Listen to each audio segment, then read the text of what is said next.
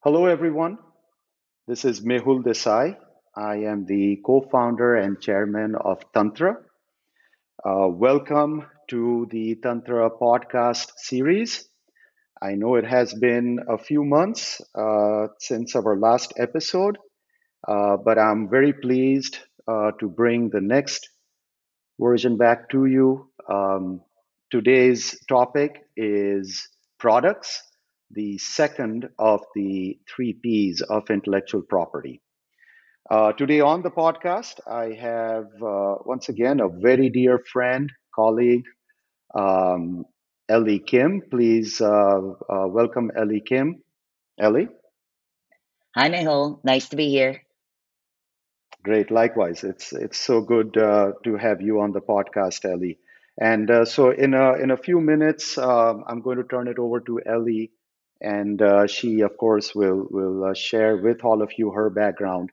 Um, but very briefly, Ellie and I have known each other for many years. Ellie has a very diverse and tremendous background in product development as well as in financial services and fintech. And so I thought that she would be the perfect guest for us to talk about once again the second piece of intellectual property, namely products. Just a little brief background about myself for the first time listeners out there.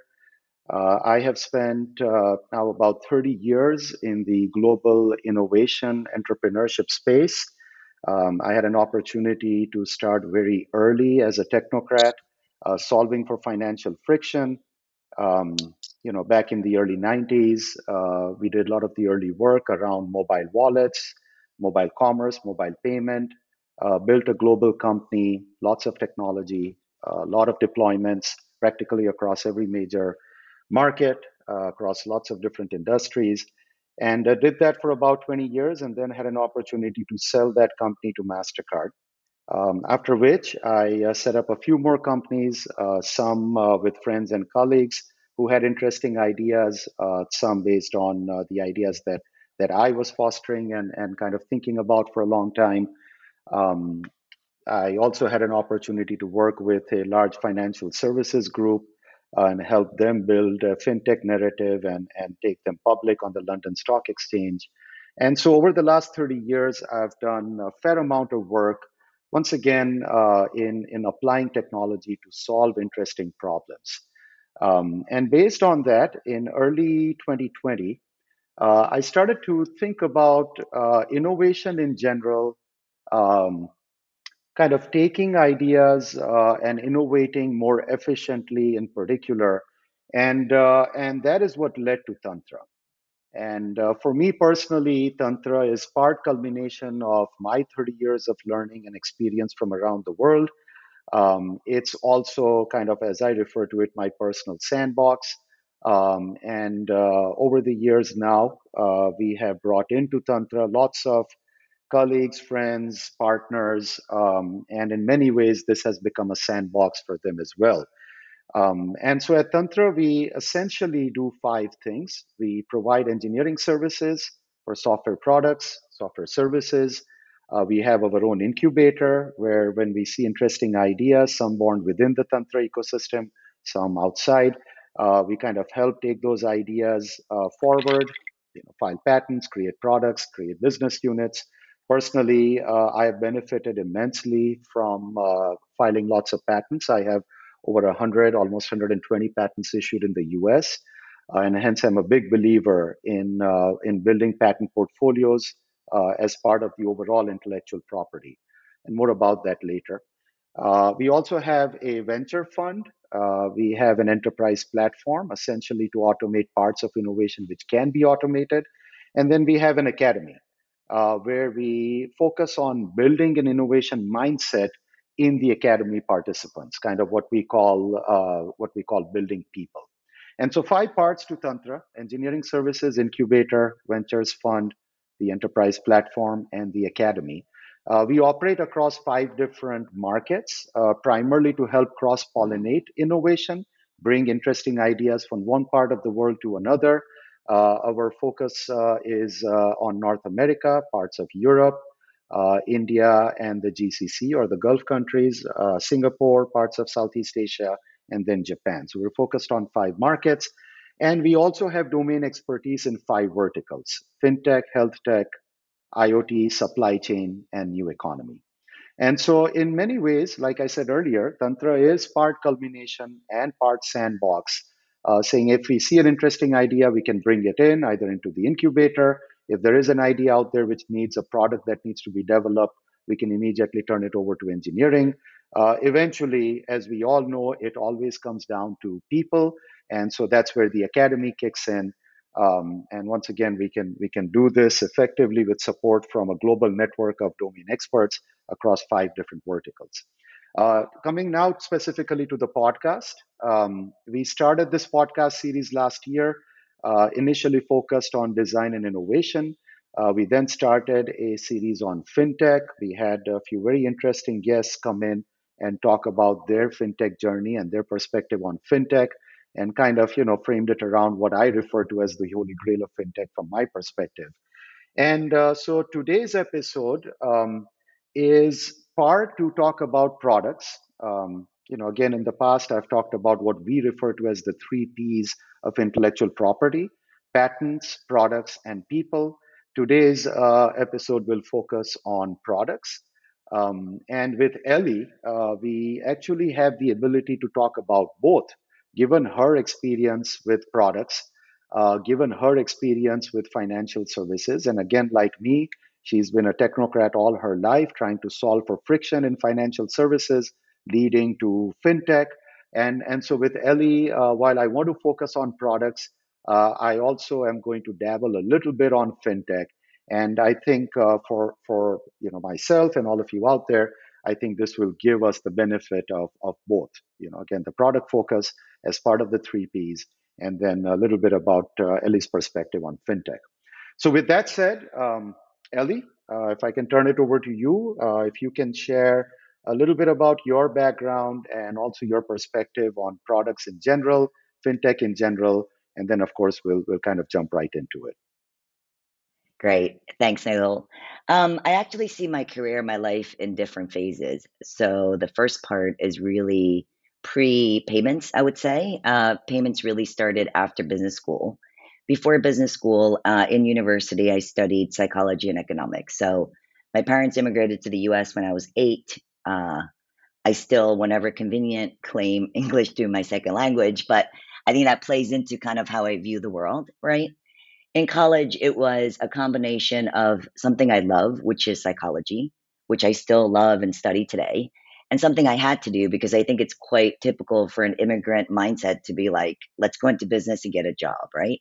So those are my two majors. After college, I worked in banking, very good, very standard business job, and then moved into consulting, which in reflection, I'm really glad I did. I think consulting really gave me the foundations to do things like structuring, problem solving, logical thinking, Excel and PowerPoint, which I still love today. And then after business school, I had an opportunity to come to London to work for American Express, and that was my first foray into payments. It was a great company. Not only was it a great starting point for me to learn everything about payments. In those days, it was the four party model with issuers, merchants, consumers, networks, and Amex being, the three party model. It was a really good learning ground, right, for learning what payments is about and the landscape that was at that time. It was also a good place because there was an emphasis on leadership as well. So I think both the goals and leadership was what was sort of the balance of that was a good learning place for me. So with that, I continued to work in banking in various areas of consulting after I left American Express for 6.5 years. And then I went sort of what I would call big, as in, I ran different payment functions and teams at both Google and Samsung. And this was in the days when we all thought the Holy Grail, which I've heard you mention, Mehul, as a concept, was the digital wallet. I mean, back in those days, the idea of us being able to pay with our phone was just the coolest thing anyone's ever heard of, right? I mean, you and I have both seen payments from the days when we paid by cash to cards, and merchants had these machines, with the carbon copies, right? And so with that, I felt like I was on the edge of something really big and really exciting, and the next innovation. And yeah, we all got there collectively. We all, made it happen. We saw Apple Pay, Android Pay. I went to work for Samsung to scale out Samsung Pay around the world. And it was incredible to be part of that journey. And I still think it is still one of the biggest innovations, new products, new ways for people to pay that has happened in my career. And then after going big, I actually went really, really small and did a couple of stints at startups. So this is where, Mehul, you and I met. We were able to take your dream, the concept, what people needed, into a prototype. And the ending of our chapter wasn't great because of the bigger factors of the company, but I still think that the ideas we came up with and the problems that we are trying to solve for were truly unique, and it could have been something great. I also joined another startup, Series A, where great concept, lack of tech, so gave that a go. And then now I actually work at a retailer. So the one thing that I've done in my career that I think is a little bit different is that I've seen the full 360, right? I've seen it from a consumer point of view, I've seen it from a network point of view, and now a retailer's point of view. So I think it's really given me new insights that I didn't think I would have if I had just stayed in one of those boxes. Thanks, Ali. That is awesome. I thought I knew just about everything that I need to, but the psychology bit is new. I was not aware that you had a major in psychology, Yes, and I sort of keep. that. Yeah, sorry, go ahead. No, no, sorry. Let's start over. Yeah, Let's edit this uh, part out. Say it again. sure. Okay, we'll start from the top. Let's give it a little pause.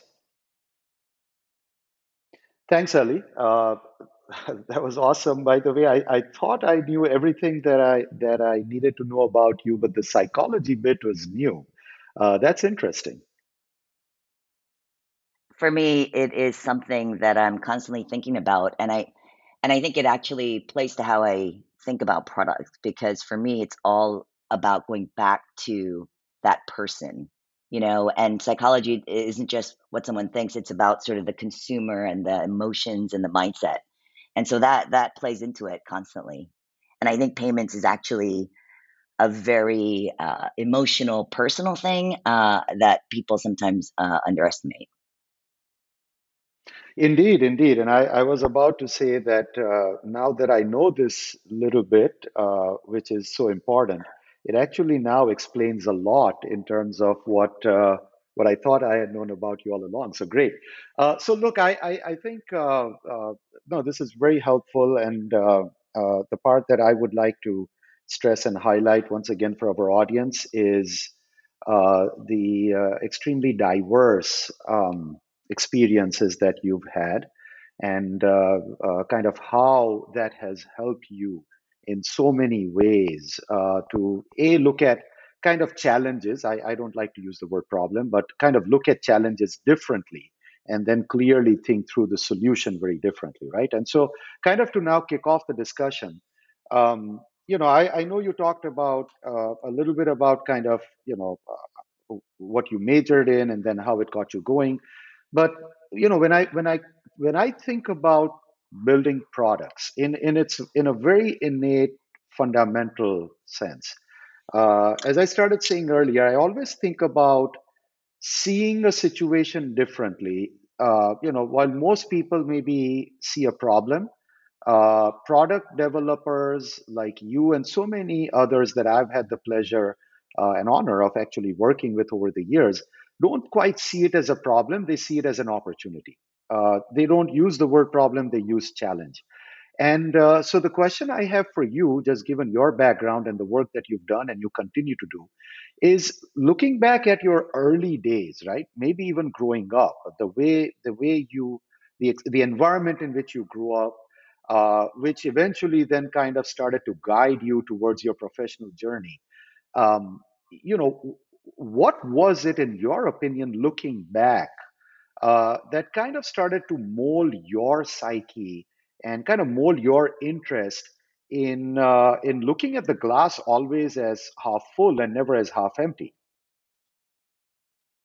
Mehul, it always feels like the fundamental needs and the problems I was always looking at hasn't really changed. What has changed is the environment. So I'll give you a couple of examples where, ultimately we are trying to solve for how I buy something, how I use my money, how I wanna, and that in itself is such a positive emotional thing. I think when it comes to payments, sometimes I feel like we've sort of focused on the wrong area, right? The main actor is not how you pay, it's sort of what you do or how you buy something, right? I literally remember, Mehul, as a kid being able to buy that first present that I had the money for and that emotion that comes with it. And so that's really the crux of the human experience that I think we're solving in every single time we solve for payments. So I have that connection of, okay, I want to buy something. However, the world just changes, right? The technology just keeps growing and improving and new things. So I sometimes feel like I've been standing in the same place wanting to do the same thing. It just things around me have gotten bigger and better and faster and more techy, right? So when I was at Amex, it was a time when the group was trying to solve for gift cards. And gift cards at that time didn't exist in the form that we know today. Every single shop has them hanging on the wall, right? And it was a simple problem of people want to buy this. How do we make that possible? And you can imagine all of the compliance and the risks and how do you, prevent someone from just grabbing one off the shelf and running around with it. There was a lot of complexity to solve for that. And once it was solved for, though, it was so obvious. And then it became ubiquitous, right? And so it was just a simple concept of, hey, I want to buy this present for someone. How do we uh, do that simpler? And so the technology at the time enabled that. You then fast forward to the wallet, where again, it's just that's all I wanted to do was just make it easier for people to pay. And I still use my wallet every day. I still use my phone. I think it was a great thing to do to enable just that seamless transaction of me being able to buy something. And again, the technology changed, right? That's not something that we could have launched, 20 years ago, but we did about 10 years ago. And so, fundamentally, that experience of, hey, I want to buy something, I want to make it super easy to do, has been consistent since day one. What has changed is the means, the products, the tools, the technology that let us do that. And sometimes lately, I've been feeling like I'm catching up to that technology. And I think we just have to be careful that the tech doesn't sort of outpace that fundamental basic need that we have, which is, hey, I want to go buy something. Does that make sense? It makes absolute sense. And I mean, you touched upon something very, very important. And I know there is a whole discipline around user-centric design, human-centric design. But what you touched upon in terms of your earliest, let's say, childhood experiences was that human emotion, which came to transactions. And the challenge for all of us, as product developers, I guess, is how do you capture that human emotion, right? I mean, yes, you're absolutely right. There is a whole world of efficiency that needs to be wrapped in. But if it's done in a way whereby we kind of miss the human emotion part, really at some point it just falls flat, right? Or maybe there's a way you bifurcate, saying that there are a bunch of transactions that happen or need to happen where you really don't need to, emotionally get involved. But then there are others where you do, and the technology clearly has to not only bifurcate but then in a way kind of support you differently for these different kind of transactions, right? And that kind of now leads me into the second part. I mean, before we kind of get all let's say hot and heavy on the fintech side of this, the payment side of it, the Okay. transaction side, um, how would you define product development for a layman, right? I mean, because we hear this term a lot, right? People talk about product development. Product development, again, is a discipline. Maybe some even think of it as an industry in itself. There's tons of certification that can be, procured, what have you. So, from your perspective, having done this in so many different environments, I mean, you've been on the banking side, under consulting. I'm sure you worked on a lot of different diverse challenges. You've been at Amex, Google, Samsung. I mean, I know a little bit about these companies, but I would like to believe that they all approach product development in a very different way. From your perspective, what is the 101 of product development? How would you break it down, Ellie? For me, it is so simple, which is the best way for me to understand things, which is, product is the what. It is what is it? What am I trying to do? I'm trying to pay. So, what do I use to pay? It's as simple as that. If we define payments and transactions as a thing that happens, right, when we want to do an interaction, what is enabling that transaction, that interaction? It's a card that lets me pay. It is a wallet that lets me access my payment method. It is a gift card that so it is just that thing that enables the action. It's as simple as that. I think it extends out, and I think there's people talk about UX, CX, all of that, and it's hard in payments to think about the how, to separate out necessarily the how and the what, right? Because you know what method you want to use to pay for something and how that interaction happens is sort of at the moment and should be kind of par and parcel. It's like one and the same thing, so it's hard to separate it. But that's fundamentally what it is, right? And what is the thing that lets you do what you want to do? I want to shop. Oh, I have to pay for it. What's going to let me make that payment? And that is as simple as product development gets for me. And so, in the current context, I've made a reference to user-centric design, human-centric design, and kind of having been doing all of this for as long as I have. I remember 25, 30 years ago, the term did not, well, maybe the term existed, but not at least in the popular kind of, lexicon. And the way I characterize it is back then, we built everything with the provider in the middle, saying, anytime I got up in front of a whiteboard to explain what it is that, I did, my company did, my solution did, I always kind of put my little silver shiny gizmo right in the middle of the whiteboard, and then I drew everyone else around it. Uh, and fast forward to where we are today, we all kind of put the user in the middle, and then we start drawing everything around it. So, kind of from your perspective, how have you seen the user centric aspect of product development kind of evolve, right? And again, you've done this in lots of different environments, in different, very different kinds of companies, like you said, big and small. How have you seen this aspect of product development? Again, as you explained the what part, kind of the why, the how. Back in the day, at least when I remember, it was very provider centric. The why and the how now absolutely has to be centered around the user. uh, how have you seen that change? And from a product development perspective, how would you define that vis-a-vis balancing it out from a provider perspective? Do you mean provider as in the issuer or the network, Nehul? Whoever the provider of the product is, right? But yes, I mean, let's say that you Like, were building a wallet, right? As a wallet yes, provider, you have a wallet got it. perspective. Okay. But as a product Okay. developer, like I said, when you started out, maybe it was wallet centric. Now it's user centric, where a wallet plays a role, right? And I'm curious to see how you've seen that transition in the world across different industries, across different kinds of companies, big and small. Sure.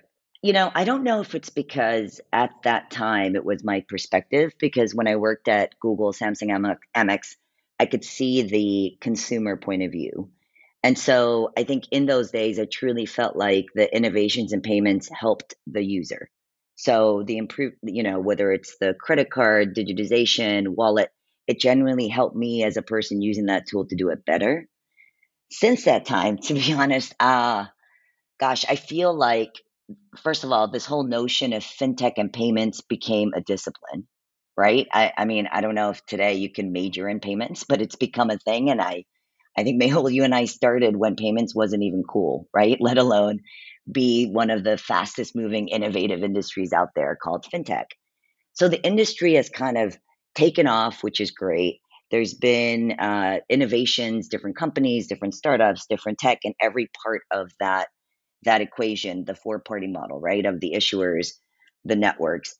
And now it's just sort of gone. And I also think, given the different perspective from a retailer point of view, I'm a little bit confused in the noise. There are so many players just doing so many different things in between that basic interaction between the consumer and what they're buying, right, from a merchant point of view. And I genuinely feel like we have kind of topped, the innovation for users. So recently there's been buy now, pay later, which people have sort of decided was a really good thing to have.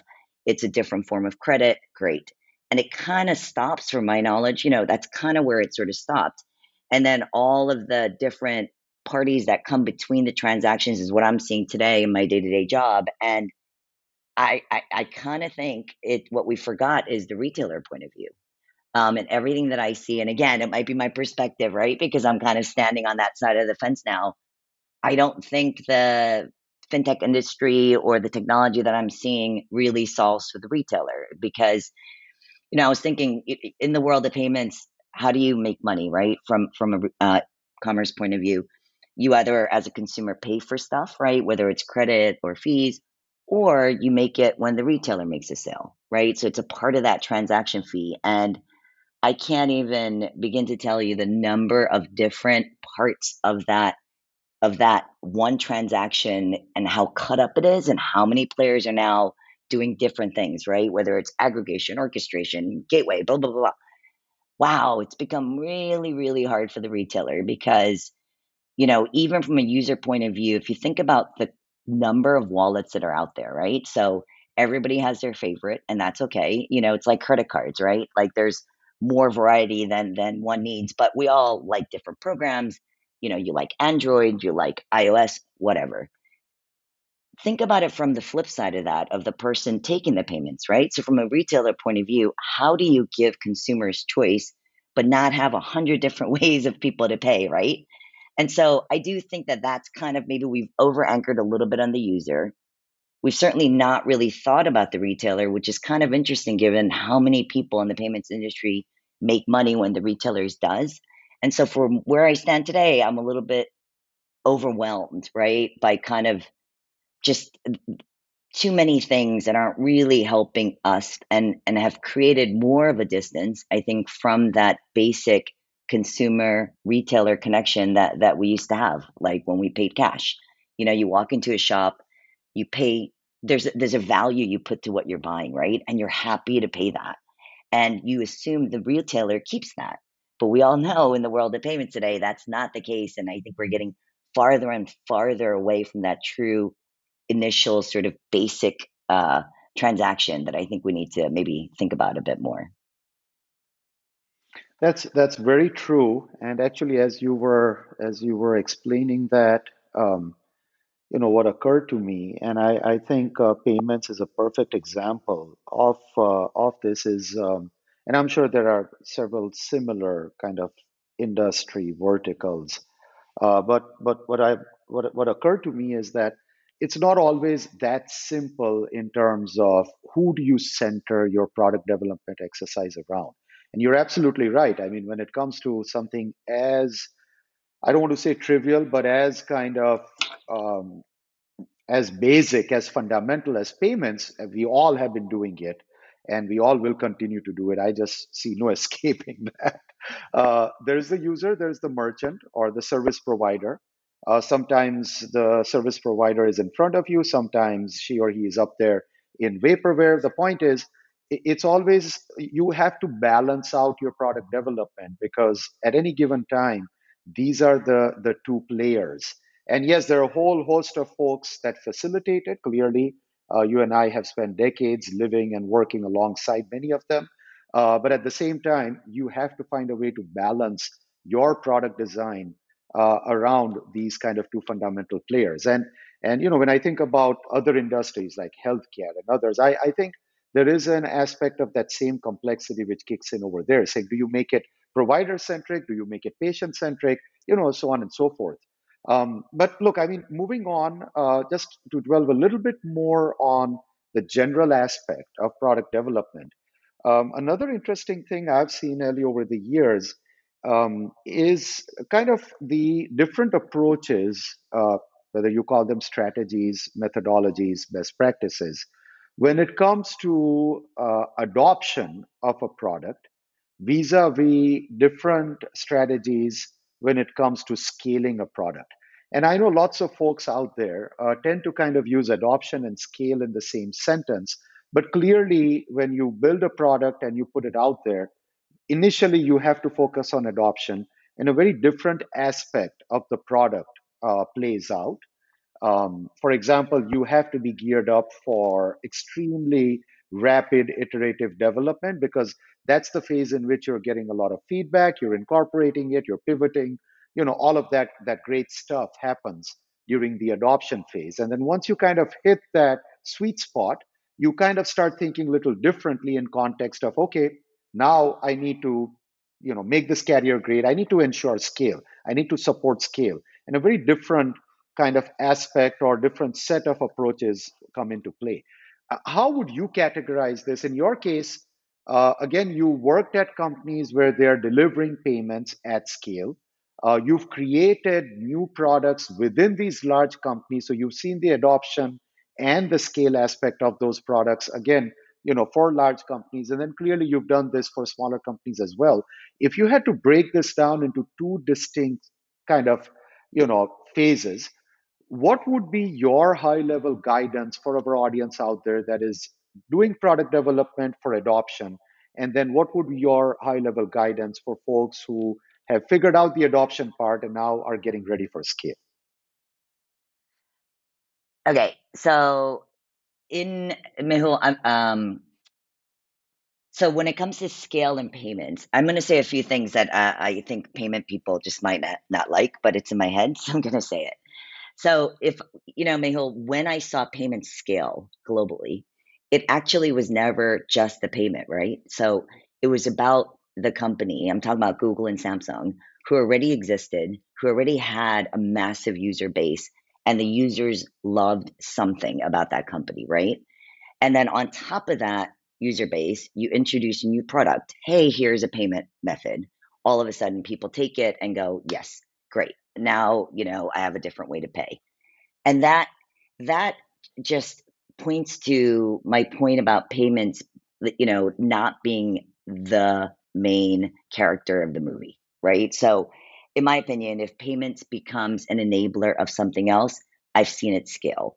When you have I think even in our startup ideas, Mehul, if you thought about when we think about what we did try to do together, we never led with payments, right? We led with the user base already being there, having a fundamental need of cross border payments, right? And payments was going to be the topper of that. So that's what I would say. I think it's really hard to, and I don't know, if academia would prove me wrong, but if you're out there in the world saying, hey, this is a great payment method, and that in itself is the scale, unless you're a network, it doesn't really work, right? Because payments in itself isn't something that people think about, or it's never the end, right? It's kind of means to the end. And so that's what I would say is that scale actually, in my experience, has always come on top of something else. And now, from a retailer point of view, again, it's that retailer experience, the basic customers that love the retailer. And how can payment scale on top of it? That might be a little contrary to maybe the answer you're expecting, Mehul, but I'm just not a fan of payment startups and payment people going out there and trying to scale payments because that's not the point. It is an enabler, and you should be truly adding real value, right? And it should be something that the scale basic customers genuinely do in their lives, and it's not payments, right? Mehul, you and I can talk about payments all day. Most people on the street don't think about it or talk about it, right? No, you're absolutely right. And look, I mean, you're spot on. And even when I kind of think about the very early days of the wallet, at least for me, which kind of puts me back almost 30 years. Um, we were always kind of like you rightly said, we were trying to figure out what are those endpoints which would draw the need for transactions in, right? And we eventually did that with that company. We built 5 generations of the technology. We ended up deploying about four, but the fifth generation of that platform, which we at that time termed lifestyle, actually just did that, right? It said that, look, focus on enhancing all the different aspects of an individual's lifestyle. And the payment part, the transaction part will continue to happen, sometimes in the background, okay, sometimes with explicit approval, but it is absolutely, like you rightly said, it's a means to an endpoint. It's not an endpoint in itself. And look, maybe with that, let's kind of, now move into a little bit of the fintech part of this, right? I mean, and you've already touched upon it practically in every topic that we've tried to cover from a product perspective. But from your perspective now, Ellie, looking at all the work that you've done, kind of where you are today, and as you now look forward, more importantly, what are the unique challenges? What are the unique opportunities when it comes to fintech in general? Again, however you choose to define fintech or whatever aspect of fintech you kind of want to grab, right? But what are the unique challenges and opportunities according to you? And in my case, I've defined the holy grail of fintech basically as normalizing the cost of capital for everyone, everywhere, all the time. But from your perspective, what would the holy grail of fintech be? So, my new holy grail, because it used to be, well, I don't know if it was mine, but it was certainly the industry's holy grail on the wallet. My holy grail is just actually going back to the good old days of just that basic transaction between me wanting something, going into a merchant, buying it, and having them get as much of that as I'm giving, right? I think when I look at the innovations at the moment, fintech is actually some of it is really old tech, right? I mean, Mehul, I don't know the date, but the networks, right, that we still run all cards and debit transactions. Sure, it's been approved, but it's been there, right, since the start of credit cards. So there are parts of fintech that have always been there. Then there's a lot of new tech that sits on top of it, right? Then there are different networks and different, technologies that are trying to create like a separate rail, but it is sort of a mishmash of both. It is not necessarily, like I think about today, if you're going to just start over and say, hey, what does this digital interaction between a consumer and a merchant look like? What would that be? And I don't know if it would be the giant, you know, uh, we've just built on top of things on top of, you know what I mean? It's like this giant thing, right? And so I think the opportunity is a couple of things. One is when people innovate, really think about where in that value chain are you innovating? And if you're going to add yet another new different version with, a different names, does the same thing on top of taking a piece of that transaction, it's not really helpful, right? That's not really innovation. So, where in that equation are you looking at it, right? Solving simultaneously for the ecosystem. So what's really great for consumers sometimes is bad for retailers. So looking at that, but looking at just, I guess, the fundamental industry, right? And saying, "Hey, are we, how much have we helped that basic interaction?" And my holy grail is after seeing all the technology, after seeing all of the innovation, to actually go back, right, to that basic interaction and saying, "Hey, we've kind of now gotten that back in the truest sense in with the latest technology." And that to me would be the holy grail. Interesting, interesting, and you're right. I mean, in some ways, um, there's now so much wrapped in and around that very basic, as you at the top of this conversation laid out the emotional connect with transactions, that in the process we've just lost sight of kind of how do you absolutely simplify this so that the most innate purpose of completing the transaction is fulfilled, and you're not inundated with all these other things. So you're right, and it is truly an interesting perspective. And so now, look, I mean, to kind of start wrapping up, and this is where you should be as philosophical as you would like to be, but kind of if you look over the next 5 to 10 years, um, how do you see both, right? FinTech evolving, but within that, how do you see product development as a discipline evolving, right? I mean, look, generative AI and everything else is upon us.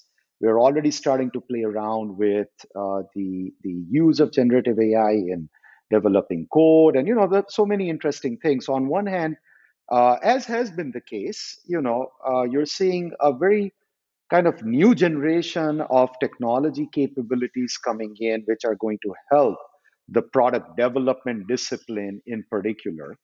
And then alongside that, what I find even more intriguing, at some level, even more impactful, is kind of this whole future of work, right? I mean, back in the day when I started, 10 of us, 50 of us, 5,000 of us were in one building, departments, one department did not do what the other did. And where are we today? We're, all around the world. We're working on our own pace, in our own space. We don't even know most of the people that we work with, and yet we have found ways of doing work very efficiently, very impactful, right? So, how do you envision kind of these trends, the technology enablers impacting the product development discipline? How do you see the future of work, kind of where we used to be, where we are? How do you see that trending in the future? And how do you see all of this coming together, both impacting how product development works moving forward and how fintech potentially will benefit from this or not, right? Depending on kind of what your perspective of the next 10 years, the next decade is. So, Mehul, this part, I don't know if I was prepared to answer, so we might have to edit it out. So I'll give it a go. So let me pause for a second. Okay. Do Okay. you, do So, you want me to Mehul, start? Sorry, do you no, want me to I start guess from I'll the? just, no, Oh, no. you'd start your If there's response. just a, Okay. yeah, I'll just start my response. So let's give it a So, little pause, and then you can start your response. Yep. it's interesting, Mehul. Previous times in my career, I can kind of see the next thing coming, and I sat there and I said, "Ooh, that'll be a really good innovation when it comes out. That's a new way to pay. That's a new product coming out." At the moment, I don't have that one thing that I can see in the horizon. There are so many different technologies that are coming out, and it's sort of multidiscipline, right? It's not just around what you mentioned, AI, but it's also, you know, um, yeah, it's just almost hard for me as a non-technology person to keep up with all of the different things that are coming, right? Whether it's virtual, meta, whatever you want to call it, right? So in that, the playing field has gotten so big with so many technologies. I actually struggle from my point of view to kind of say, here are the things that are coming in the future, right? What I would say is, if we keep adding to the same paradigm and the same ecosystem that we've been building on, I that probably isn't going to get us the big changes, right? What we have to do, I think, is almost sort of step back and think about what are we solving for. Even if it's quote unquote going back, I like using technology for the sake of just using technology just doesn't help, right? I think we just need to go back and figure out how the technology helps whatever you're trying to solve for. And I think it's worth us. Fintech has grown so fast, and I've had conversations with VC people where there's just startup after startup, and they do kind of the same thing, and it's become so niche, right? And it's become so specialized that the whole ecosystem is just very noisy right now. So the future for me is a part about what's going to cut through that noise. Is there something really fundamentally different that's going to change the playing field?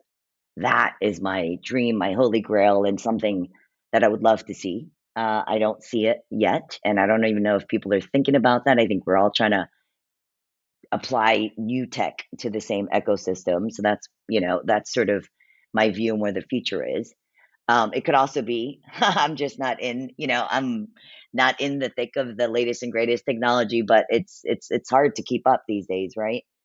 And I guess the work thing is interesting. I mean, you and I are sitting here in different countries, different times, having a conversation like you're in the room. We're all used to this way of working.